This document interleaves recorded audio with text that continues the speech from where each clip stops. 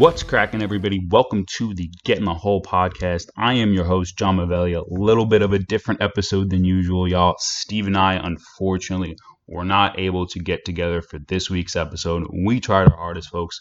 We tried to get even just an hour, 30 minutes where he was free, I was free over the last 2-3 days. Couldn't make it happen. What we decided to do is I'm just going to take over the first half of the episode, get you everything you need to know about the Tokyo Olympics, and then Steve's going to take over the second half, get you everything you need to know about TPC Southwind for next weekend, and of course our weekly betting picks. You know the drill. But man, what a weekend it was at the Tokyo Olympics. Xander Schauffele taking home the gold for the United States of America, and I really don't think that there could have been a better storyline coming out of the Olympics than everything that we're hearing about Xander and his family, what it means to him. It's just cool to see all those quotes. Obviously, his great-grandfather was unable to compete in the Olympics back in his time, and then his dad, a decathlete, I believe I said that right. Those guys are, by the way, some of the most all-around best athletes who compete in the Olympics. And his Olympic shot was ended by a drunk driver, and for Xander to come out and do what he did in the fashion that he did it, winning gold, not only for his country, but for his family. His grandparents are from Tokyo. They live in Tokyo. He talked about how cool it was to see the reaction on their faces, because somebody who's that old, he said, really doesn't get that excited about too many things, because they've been there, they've done that. But for him to see the look on his family's face when he won that gold medal and brought it home, what a weekend for Xander. Possibly the best headline we could have gotten out of this. Rory Sabatini, who would have seen that coming, taking home the silver for Slovakia. Interesting to note, he is currently 138 in the FedEx Cup standings. So he's actually going to have to make a little bit of a grind out of the next couple weeks on the PGA Tour in order to make the FedEx Cup playoffs and be in contention and not have the season ended early. And then CT Pan taking home the bronze in a crazy playoff for third place, which included Rory McIlroy, Hideki Matsuyama. I'm going to get into that in a little later. But yeah, it's kind of interesting to see how the silver medalist and the bronze medalist were both, I believe they're both outside of the top 200 in rankings. Like, that's kind of crazy to have that happen. So when people call into question the format for this Olympics and for the future going forward with the Olympics, I think this is very, very telling. And that's what I want to get into next, is the format. So it was 72-hole stroke play, which is great. Obviously, everybody enjoyed it, but everybody has also been giving their own 2 cents about this is how the format should be. They should do this. They should do that. Let's get one thing right. 72-hole format is great because it's so important for these players to have individual accomplishments. I don't think that they could take away the 72-hole format, because I think the individual accomplishment means that much to the players. And we saw how much it meant to Xander, and we even saw how much it meant to some of the other Americans that we saw who didn't medal, but simply just enjoyed the experience there. So when people say, oh, you have to change it, you have to do this, you have to do that, it's really imperative to understand how much it means to the people playing in the event that it's set up the way that it is. Now, I do think it would make for better entertainment purposes if there was a team format, a team match play, something like the Ryder Cup, the President's Cup, something like that, where they were able to add in a team aspect, or maybe even a men's and a women's match play, or something like that, where they could combine the two. And I think, being that the Olympics is a 2-week time span, they're going to be able to have that time to say, okay, but we got to get out the 72-hole stroke play out of the way first, or however they want to do it. I'm not sure. I would assume the players would prefer having the stroke play part first and then a team match play or whatever, however that would work, probably second, and then the women's would still be the weekend after, or the week after. I don't know. But whatever format they want to use, where they want to put the men's 72-hole format stroke play first, or the women's first, there's a lot of room to kind of play with this and optimize it. I think it's really, really good right now, and I think 72 holes is great. But in terms of entertainment and team pride, I think, or the taking pride in your nation, I think having that sort of team aspect would bode well for the Olympics. And I think like I said, just given that there's a 2-week time frame to do this, you got a lot of time to really, really get a lot of good quality golfing. I don't think they could do 4 days of 72-hole stroke play and then another 4 days for a team event, but maybe do the 72-hole stroke play in 4 days and then take 2 days to do team play or something like that. But either way, I think this weekend was impressive to me as a golf fan, and I think it impressed the players. That's the next thing that I want to talk about. There were rave reviews from pretty much most of the golfers about Olympic Village and the atmosphere, and kind of like what it was like to compete and how they weren't really ready for that. Some of the first timers, and I think that bodes well for the future. I think Rory McIlroy probably was best at shedding light on this. I think before the Olympics, he said, he didn't really have any desire or thought. It's not something he ever thought about winning an Olympic medal at all. It's it wasn't on his list. All these golfers got the list. Check off FedEx Cup. Check off this major. Check off that major. And I think I don't blame him for that. I don't think he's alone in saying that. But then he comes out after the Olympics and he says, I never tried so hard for third place in my life. And I think that really puts it into perspective how much his ideology and his epistemology about golf and also his attitude toward the Olympics changed in just a week's time span. 1 week, literally on Monday to the next Monday. Those are 2 quotes of his. So I really do think that the players want to win and they enjoy this event.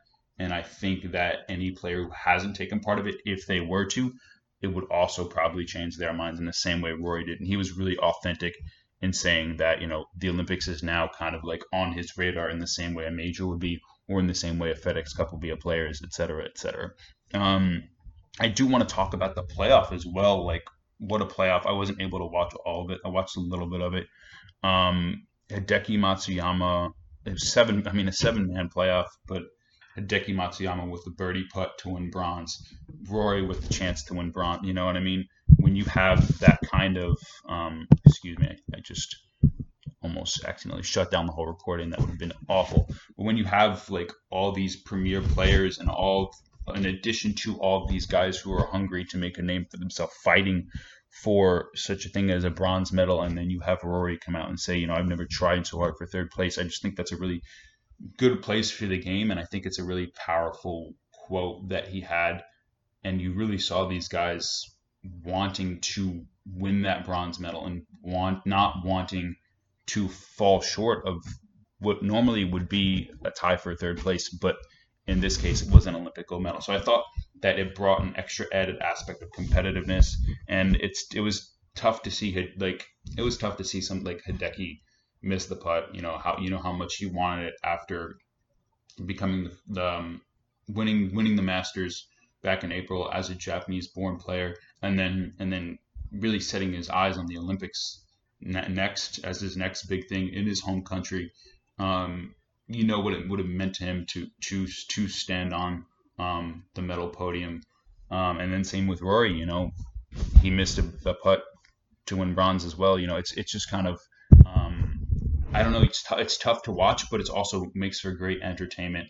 And I just couldn't not go this whole episode without mentioning Hideki Matsuyama and the amount of effort that he put in after contracting COVID-19, making his first start at the Olympics after having COVID-19, and then having a chance to win the bronze medal. And unfortunately, as tough as it is, but he gave it his all.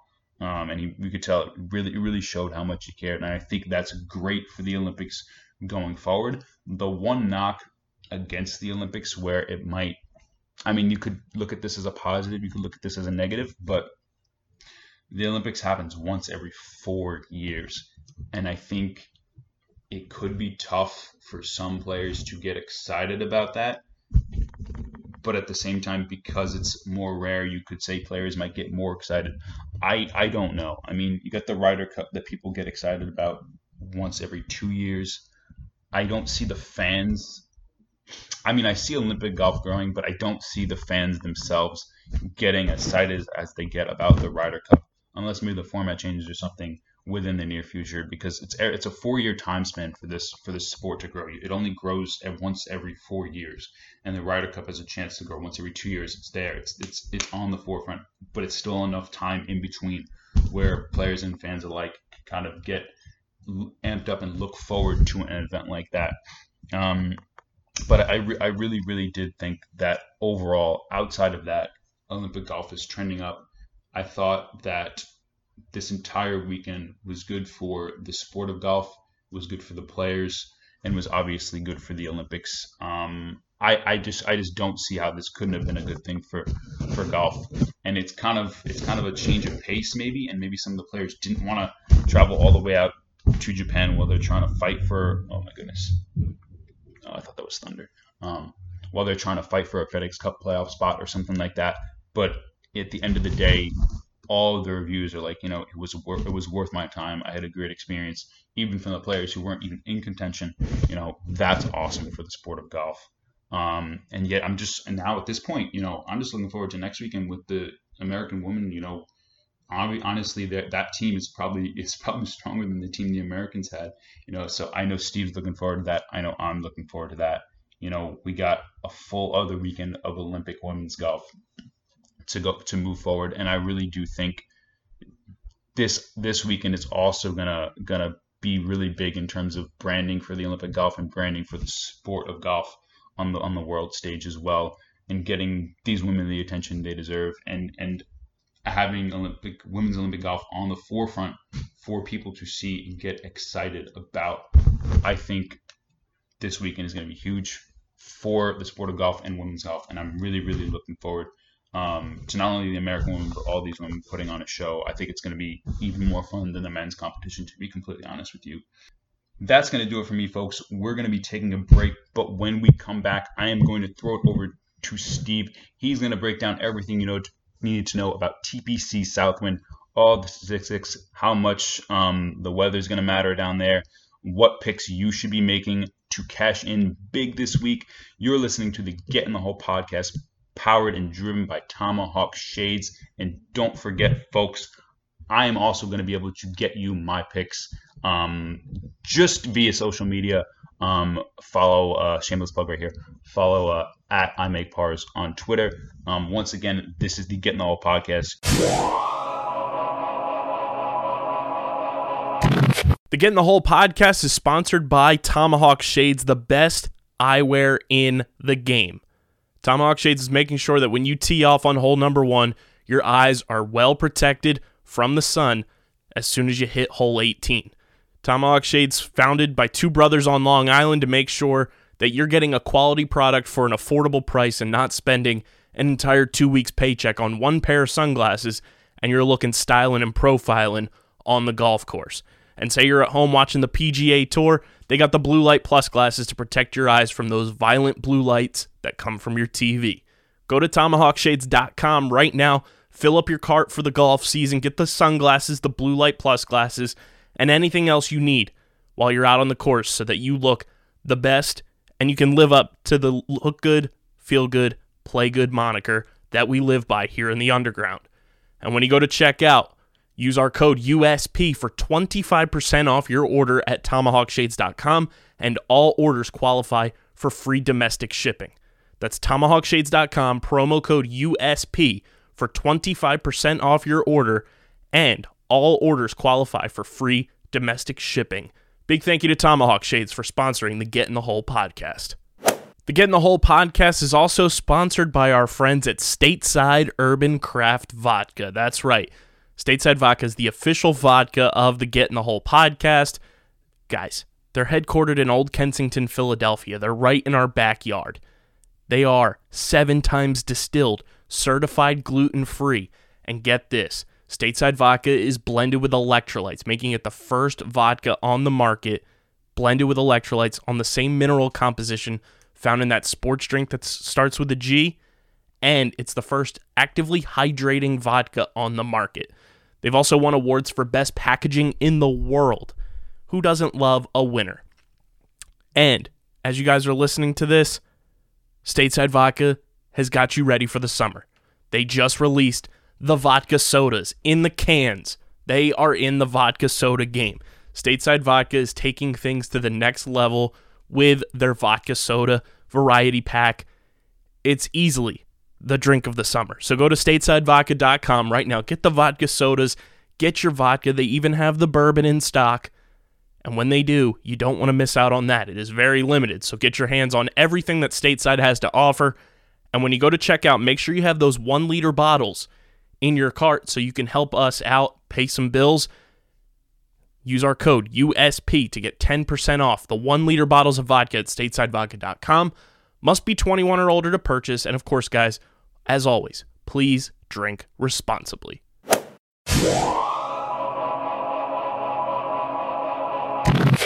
Welcome back into the Get in the Hole podcast. John broke down everything from the Olympics, but now it's my turn, folks. Stephen McAvoy here, giving you all the inside information that you need to know about TPC Southwind, the WGC FedEx St. Jude Invitational. Man, that's really a mouthful. We're going down to TPC Southwind, Memphis, Tennessee. Nothing better than Graceland and golf, following up an incredible week at the Olympics. Look, TPC Southwind is really different from a lot of courses. First of all, while it's been around since 1958, it's gone through massive overhauls. It's only the third running so far of the WGC title to its name. Plenty of water, plenty of hazards, 7,200 yards, par 70, has some of the hardest holes in golf spread out across the course. It's one of those second shot courses. I'm going to get into some of the stats that you need to know about going in. But TPC Southwind gives a whole lot of challenge, and that's why it's become known as the hardest WGC course. Despite the fact that the World Golf Championship has only really been around for about 5 or 6 years, it's now really become the heart of golf. And now, especially with the FedEx Cup playoffs pushing right behind us, this is really going to be a week where guys are going to have to shine and possibly make Ryder Cup teams, find their way into the FedEx Cup playoffs, gain those big-time numbers. So a couple of small things to note about TPC Southwind. The whole 14 actually rated one of the hardest par 3s on the PGA Tour, 231 yards, usually playing it into the wind. Despite it being southwind, most of the holes are actually playing to your back. This one will be playing against you for the majority of it. A lot of those winds fighting in from the south. Most of the course plays up north, with the back nine playing majority down the south. So you're going to be looking at a lot of interesting wind difficulties, despite it being in the middle of the country. It's going to be a major second shot course, and we're going to get into the stats now that I need you to look out for this week, and I'm going to bring them up once I get to my betting picks. But let's be honest. TPC Southwind isn't necessarily a driver's paradise. 7,200 yards, narrow fairways, tight greens. You know where I'm going with this. Second shot course. Iron players are a must, and it almost seems catty of me, no pun intended, to be saying that ball strikers and good iron players are required to win here. I feel like I say it every single week, but as the stats show, and shout out to Justin Ray of the 21st Club for this one, the last 8 winners have all led the field in strokes gained approach and strokes gained ball striking. So clearly you could kind of see who really stands out here on this course. I'm going to get into those betting picks, but around the greens are also going to be really important. So I have strokes gained approach, strokes gained ball striking, and finally, strokes gained around the greens. Obviously, approach is to the green. This is now around the green. Look, TPC Southwind has statistically the smallest greens on the PGA Tour. I really expect players to be given fits for this one, especially guys who are a little inaccurate with their iron play. Bryson DeChambeau, I'm looking at you for a good week. But there are also guys who I feel like, because of the Olympics especially, that 13-hour jet lag hangover is going to kind of bite them in the butt. And I think it's going to be a very interesting week, being that it's a much smaller field. Only 66 players are involved in the field. Jon Rahm will be taking a seat because of COVID. I'm not sure if Bryson DeChambeau will actually be teeing it off.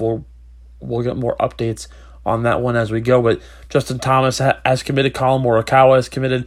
Xander Schauffele will try and look up his Olympic gold and carry on more. Dustin Johnson's back in the pack. So a very small field for a smaller course, but it's one of the most elite ones this year. And this is in my opinion one of my favorite events of the year. But now I'm going to step away for a hot second. When I come back from the break, I'm going to give you all the picks that you need this week at TPC Southwind, folks. Don't go anywhere.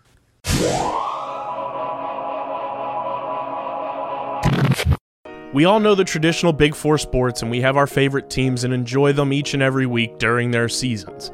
But what if I told you the fastest growing sport on 2 feet doesn't involve football, baseball, basketball, or hockey? Come join me, Dom Ponteri, and Harrison Cremens as we break down the sport of the future each and every week on the Outside the Box podcast, talking all things pro and college lacrosse right here on the Underground Sports Philadelphia Podcast Network. Sometimes we all just need to wind down after a long day of enjoying our favorite sports teams go to work. And with the rise of streaming platforms, new TV shows and movies are popping up every single week, and it might be overwhelming not knowing exactly what to watch. Well, that's where Streamer Season comes in, the exclusive streaming platform discussion podcast for TV and movies on the Underground Sports Philadelphia Podcast Network. Join me, KB, and a plethora of our hosts right here at USP, breaking down all the new TV and movies that you guys should be watching across all the various streaming platforms that are available to the masses. Catch us on Streamer Season wherever you get your podcasts.